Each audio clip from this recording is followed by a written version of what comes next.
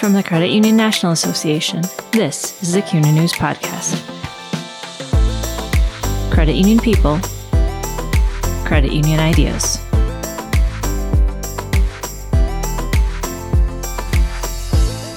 Welcome to the CUNA News Podcast. I'm Assistant Editor Brock Fritz, and there's a lot going on in the economy right now. CUNA Chief Economist Mike Schenk will cover as much of it as he can in this week's episode. He goes over the CUNA Economist's most recent economic forecast while discussing what he's optimistic about, what he's pessimistic about, inflation, the lending outlook, the stock market, and the chances of a recession. The following conversation was recorded in early June and calls back to the CUNA Economist's Spring Economic Update. Let's hear from Mike. All right, thanks for joining me, Mike. So today, kind of talking all about the economy. So first off, what's on top of your mind these days regarding your job as an economist? Oh my gosh, I got to tell you, there are so many things that I'm thinking about at the moment. Extreme volatility, extreme uncertainty, things like commoditized products and services, the war on talent, massive, expensive, and extremely necessary digital transformation, things like the rising tide of increasingly complex cyber threats, some really ugly demographic trends. Over and over again, I'm hearing about big regulatory burdens. Oh, and, there's the possibility of World War III and the pandemic and fast rising interest rates, and it's a whole bunch of stuff across a pretty wide spectrum. But I think the thing really that rises to the top for me as a credit union economist pretty much aligns with, I think, what the thing is that concerns most credit unions, and that is the financial health and well-being of consumers, of our members. The Financial Health Network, as you may know, recently released data, actually was from late last year, that basically showed that across America, roughly 2/3 of people are financially unwell. And that is a really big deal, especially at a point in time when economists are talking about an unemployment rate that's just a hair over 3.5% and wages that are rising pretty quickly. If you look at the aggregate numbers, the consumer balance sheet is in pretty good shape overall. And yet, we're talking about that. We're talking about continuing to talk about the vast swath of people in the United States that live paycheck to paycheck, the incredible number of people who can't even come up with $400 or $500 in emergency savings to meet an unexpected expense. That's what I'm most concerned about at the moment. A lot of the numbers that we're looking at look fairly good from an economic fundamental standpoint. But, when you dig a little bit deeper, there are some real reasons for concern. So going into that a little bit, I guess, with the people living paycheck to paycheck, I'm sure there's a number of reasons, but I don't know what in your mind has kind of led to that situation. Oh, I think there are many things that contribute to that situation. I would say the number one determinant of somebody's financial well-being is the conditions that they're born into and their experiences as a young person and the opportunities that they have or don't have as a young person. You've opened a big can of worms with that question, but The good news is that we do know that when we talk about the transformative power of cooperative finance, it's not just talk, it actually happens. So as you may know, we conducted a voter survey in January of this year, and the results from that survey are really compelling. We asked both credit union members and folks that don't use credit unions a series of about 15 questions around financial well-being. And the results we got, as I say, were really astounding. I mean, I wasn't surprised that we saw differences, but the size of the differences that we saw were really, I think, eye-popping. So, for example, one thing we asked was whether or not people thought that the financial institution that they used, if they were credit union members, the credit union, if there were other people, whatever institution or outfit they used, whether that intermediary or that group of financial companies that they're involved with cares about their financial well-being. And what we found with credit union members is that almost all, 88%, I think it was, just a hair under 90%, said that they think that their credit union cares about their financial well-being. Wow. That's a high number. And the other thing that I thought was really interesting is that when we looked at the people that were especially enthusiastic about credit unions and especially enthusiastic about other institutions. So we asked our questions on what's called a Likert scale. It's sort of a 1 to 5 scale. And we looked at, asked some questions, and I can't remember the exact wording of the answers, but let's say they were agree and agree strongly. If we just concentrated on the people that agreed strongly with various statements, those people that were most enthusiastic, we saw really significant differences between credit union members and non-members. Credit union members were, for example, about 2 times more likely to say that they've had deep, meaningful conversations with their credit union. So they've actually sat down and had a conversation around their financial state and sort of where they're at the moment and where they want to be and how they get from point A to point B. They've had those conversations one-on-one. It's not simply the idea of providing people with brochures and content on the web, but actually talking to them one-on-one. Credit union members are much more likely to say that. They're much more likely then to behave differently in ways that improve financial well-being. So we know from the data that credit union non-members are 2 times more likely to say that they have not put $500 aside in a rainy day fund. That is a big deal. A lot of academic research that shows if you don't have a little money set aside, you're going to be much more vulnerable, much more likely to be significantly impacted when unexpected events take place in your life. So that's pretty interesting in terms of a behavioral difference. Both more engagement in terms of consulting, changing behavior in terms of setting money aside. And because of that, what we find is that credit union members are about 1.5 times more likely than non-members to say that their credit union has actually improved their financial well-being. I'm concerned, but I'm also pretty encouraged by those results because they do really make it clear that average consumers see the credit union difference, they feel the credit union difference, they experience it, and they value it. Yeah, it's interesting to get some of those numbers to that. So, yeah, you mentioned one of your biggest concerns economy-wise is just the amount of people living paycheck to paycheck. How about optimism with the economy? What, other than what you just told us, but what factors are you encouraged about? Well, I'm pretty optimistic about the labor market. At the moment, there are way more job openings than there are people looking for work. So the unemployment rate, as I said earlier, is at 3.6% at the moment. We see people that had dropped out of the labor force increasingly coming back into the labor force. Wages and salaries are growing and growing pretty quickly. They're not keeping up with inflation, but they're increasing at a pretty decent rate. And, when people are making money and they have the prospects for employment are good, there tends to be more optimism than there otherwise would be. There already is a substantial amount of pent-up demand in the marketplace. And, that pent-up demand will, I think, express itself as we go forward, which should be good news for the lending outlook in particular. Yeah, why don't we go into that then? What's the lending outlook? What is it looking like for 2022? I hesitate to say that it's a rosy outlook, but I'm pretty upbeat. And when I say I'm pretty upbeat, that's a reflection not only of my own point of view, but we have 2 other economists here at CUNA who put these forecasts together. We do a quarterly forecast that we post on our website, cuna.org/economics. The 3 of us get together with Steve Rick, the chief economist over at CUNA Mutual. And from time to time, my predecessor, Bill Hampel, joins us. And so when I say my outlook, it's our outlook, really. We see loans growing at a pretty decent rate. Overall loan growth came in at just over 7.5% last year, which is very, very close to the long-run average rate of growth in loans.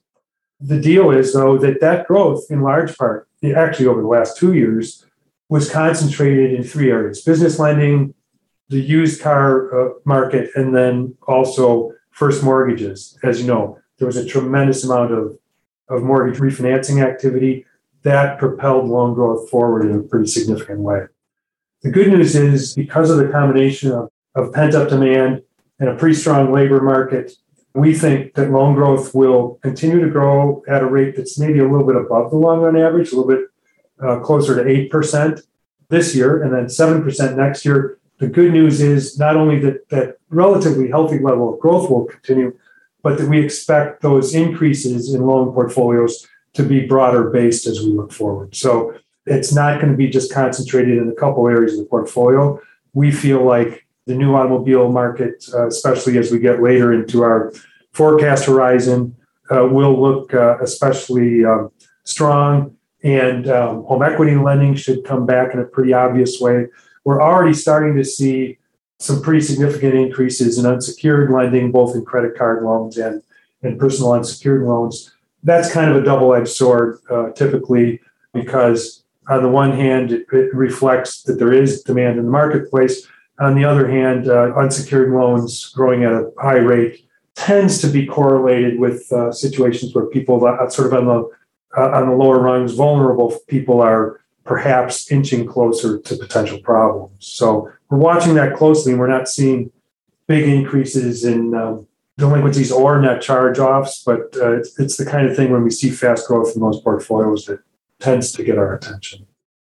Okay, so you hear a lot about the auto and housing markets. Is that expected to take a downturn anytime soon, or is it kind of static now from your perspective?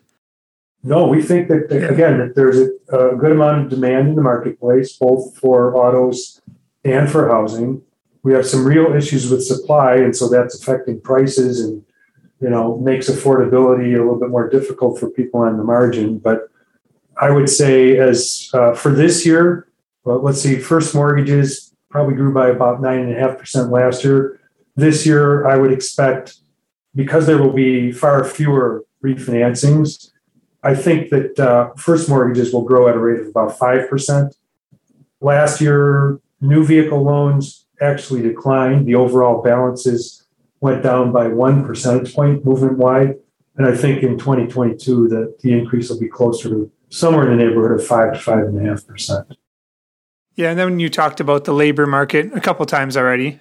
What would go into it not being an employee's market, I guess? Or are you expecting it to stay the way it is for a while? Our baseline forecast calls for the unemployment rate to stay right around 3.5% throughout the forecast horizon, which at the moment goes out to the end of 2023. So we don't, in our baseline forecast, expect to see much in the way of hiccups or that sort of thing going forward. And then inflation is also in the news a lot. What are the main factors causing that, and how long do you expect it to last? There are a couple of things.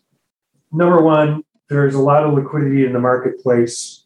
The federal government has been engaged from an economic perspective. And so people have a lot of money to spend, for one.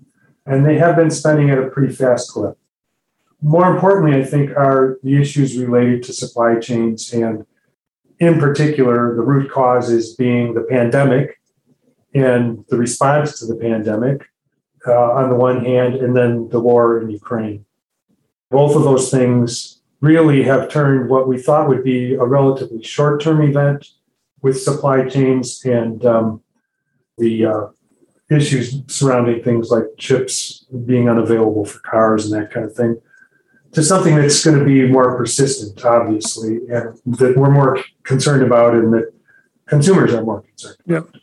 So we don't really spend a lot of time trying to forecast the course of the pandemic. We're not public health experts, and we don't have a lot of experience in forecasting disease and pestilence and that kind of thing. But what I will say is that it's very clear from the short period of history that we've lived with the pandemic that the course of COVID matters, and it matters a lot. It's disruptive. And to the extent we have in the future big increases in COVID or variants that are particularly nasty, then we will more than likely see more dislocation and more disruption of supply chains. I think it's fair to assume that here in the United States, we won't be at any point in the near future going back to lockdowns and that kind of thing. But it doesn't matter what's happening simply here in the United States. Obviously, up until recently, there were 45 pretty big cities in China that were completely shut down. We'll talk a lot about Shanghai, but that was the tip of the iceberg. In any case, when that happens, that affects supply chains. And when supply chains are affected in a significant way, that leads to inflationary pressures. So on the one hand, that's a big deal. When I talk about the war in Ukraine, the direct effects here in the United States are not necessarily very significant. Probably about 0.5% of our imports come from Russia. About a percentage of our 1% of our exports go to Russia pre-war. And I think the one stat that I saw was that somewhere in the neighborhood of 0.6% of all revenue in the Russell 2000 has something to do with interactions with Russia. So that direct exposure is not real strong on the one hand, but on the other hand, there are a bunch of indirect effects. We do trade with European countries in a pretty significant way. And to the extent that raw materials and energy prices are increasing quickly because of the war and because of the reluctance to trade with Russia, that will affect those supply chain disruptions will affect prices. Obviously, all parts of the world are different, but are some of these issues kind of global issues as well, as far as the inflation or gas prices? Or Yeah, absolutely. Absolutely. Okay. Yeah, no question about it. So inflation and credit unions, what are the impacts of inflation on credit unions? Well, when we make loans, somebody promises to pay us $100 in the future, and we're living with inflation. The money we get back in the future, that $100, is not worth the same amount, yep. Right? So that's kind of a big deal. And then related to that, obviously, is that inflation hits people on fixed incomes pretty hard. So again, those frontline folks or people that are on the edge, elderly people in particular, they get hit especially hard. I was just actually in Portland, Maine these last couple of days, and I had the opportunity to meet for dinner with a couple of credit union people, and they expressed grave concern about the future, and especially about what's going to happen in the winter. As you may know, the houses up in that area of the country are heated with home heating oil. That's a big deal. Oil prices are going up, and they're near all-time highs. So, and Maine in particular has the highest percentage of people that are elderly, the oldest average age in the nation. You got a bunch of people on fixed income using a resource that's rising very quickly in price, and they're just wondering how bad it's going to get in terms of delinquencies and loan defaults and that kind of thing. And they're bracing themselves for a really significant disruption. So are you anticipating a recession in the near future or the little more further out future? Actually, there's been a lot of talk on that front. You've more than likely heard some real prominent people talking about the probability of a hurricane being on the horizon, that kind of thing. Both Jamie Dimon and Elon Musk have talked quite a bit about their expectations on that front. We're a little bit more sanguine. We look at the data, and our baseline forecast suggests that we will more than likely sidestep recession. I think probably since we put that forecast together, the probability of recession has increased marginally. I would say that we're just probably a hair below 50%, half and half in terms of probability of recession. But, we look at a number of different metrics, leading indicators of recession. And when we look at those leading indicators at the moment, not too many of them raise red flags. So the one that everybody talks about, of course, is an inverted yield curve. We look to see if the curve is inverted. It has to stay inverted for a while. It's not inverted. It's relatively flat, but not inverted. And so that's good news. We look at senior loan officer surveys at banks that are conducted by the Federal Reserve. We look to see if C&I loans, commercial and industrial loan underwriting is on net tightening or not. And, the percentage of banks that are tightening has been increasing, but on net, we're still below. We have more banks that are not tightening than are tightening. So that's good news. That says that senior loan officers really think that the economy will continue to perform fairly well in the scheme of things. We look at things like the difference between corporate debt yields and the yields on treasury securities. And, those yields are not widening. They're actually declining a little bit as we look at the data recently. And we look at things like whether or not consumer confidence is rising or falling, and especially if it's falling quickly. So things like a 3-month, 20-point decline in the consumer confidence index is a pretty good leading indicator of recession. That has not happened, although confidence is, relatively low in the scheme of things. We've not seen a big dramatic decline. And really the only place where we see a red flag is in increasing energy prices. In advance of most recessions in modern history, we see pretty strong increases in energy prices. Those increases really typically are happening because of strong increases in demand. And what we're seeing now in terms of the increases actually are, as I mentioned earlier, related to supply more than demand. So we're concerned about that. We're watching it closely, but typically we look for a number of those red flags to be going up before we conclude recession on the horizon. So the stock market, what's catching your attention there right now, or what factors are impacting it? Well, I think the stock market is still overvalued, but not by as much, and actually probably getting pretty close to the territory where we would conclude not overvalued. So we were kind of expecting softening equity prices based on the overvaluation that we've been seeing for a while. We weren't especially surprised about the changes that we've seen recently. And, we sort of welcome sort of more normal pricing in that market. A couple of observations about the stock market. Number one, stock markets usually don't cause recessions. So a declining stock market, historically, when we see, say, a 10% decline in stock prices, historically, on average, that would be associated not with recession, but with about a 0.5 point decline in overall economic growth. So we've sort of baked that into our forecast, and we are concerned about the stock market. We do recognize that while not everybody has an ownership interest in stocks, people see those numbers typically on a daily basis, and they do mental math around those numbers and adjust their behaviors based on how the market is performing. But again, the effects of behavioral changes don't typically translate to big changes in economic fundamentals. I know there's a lot going on right now, so is there anything I skipped or anything you wanted to expand on at all? Well, to tell you the truth, Brock, I mean, my economic forecast discussions usually take about an hour or hour and a half. So that's what I figured. I've kind of scratched the surface here. We could talk for a long time, but I think the essential points are there in what we talked about. We don't think the sky is falling. We do think the economy will continue to grow, albeit at substantially slower rates than we were forecasting at the beginning of the year, in large part because we didn't anticipate the war in Ukraine. It's problematic, and the longer it goes on, the greater our level of concern will grow.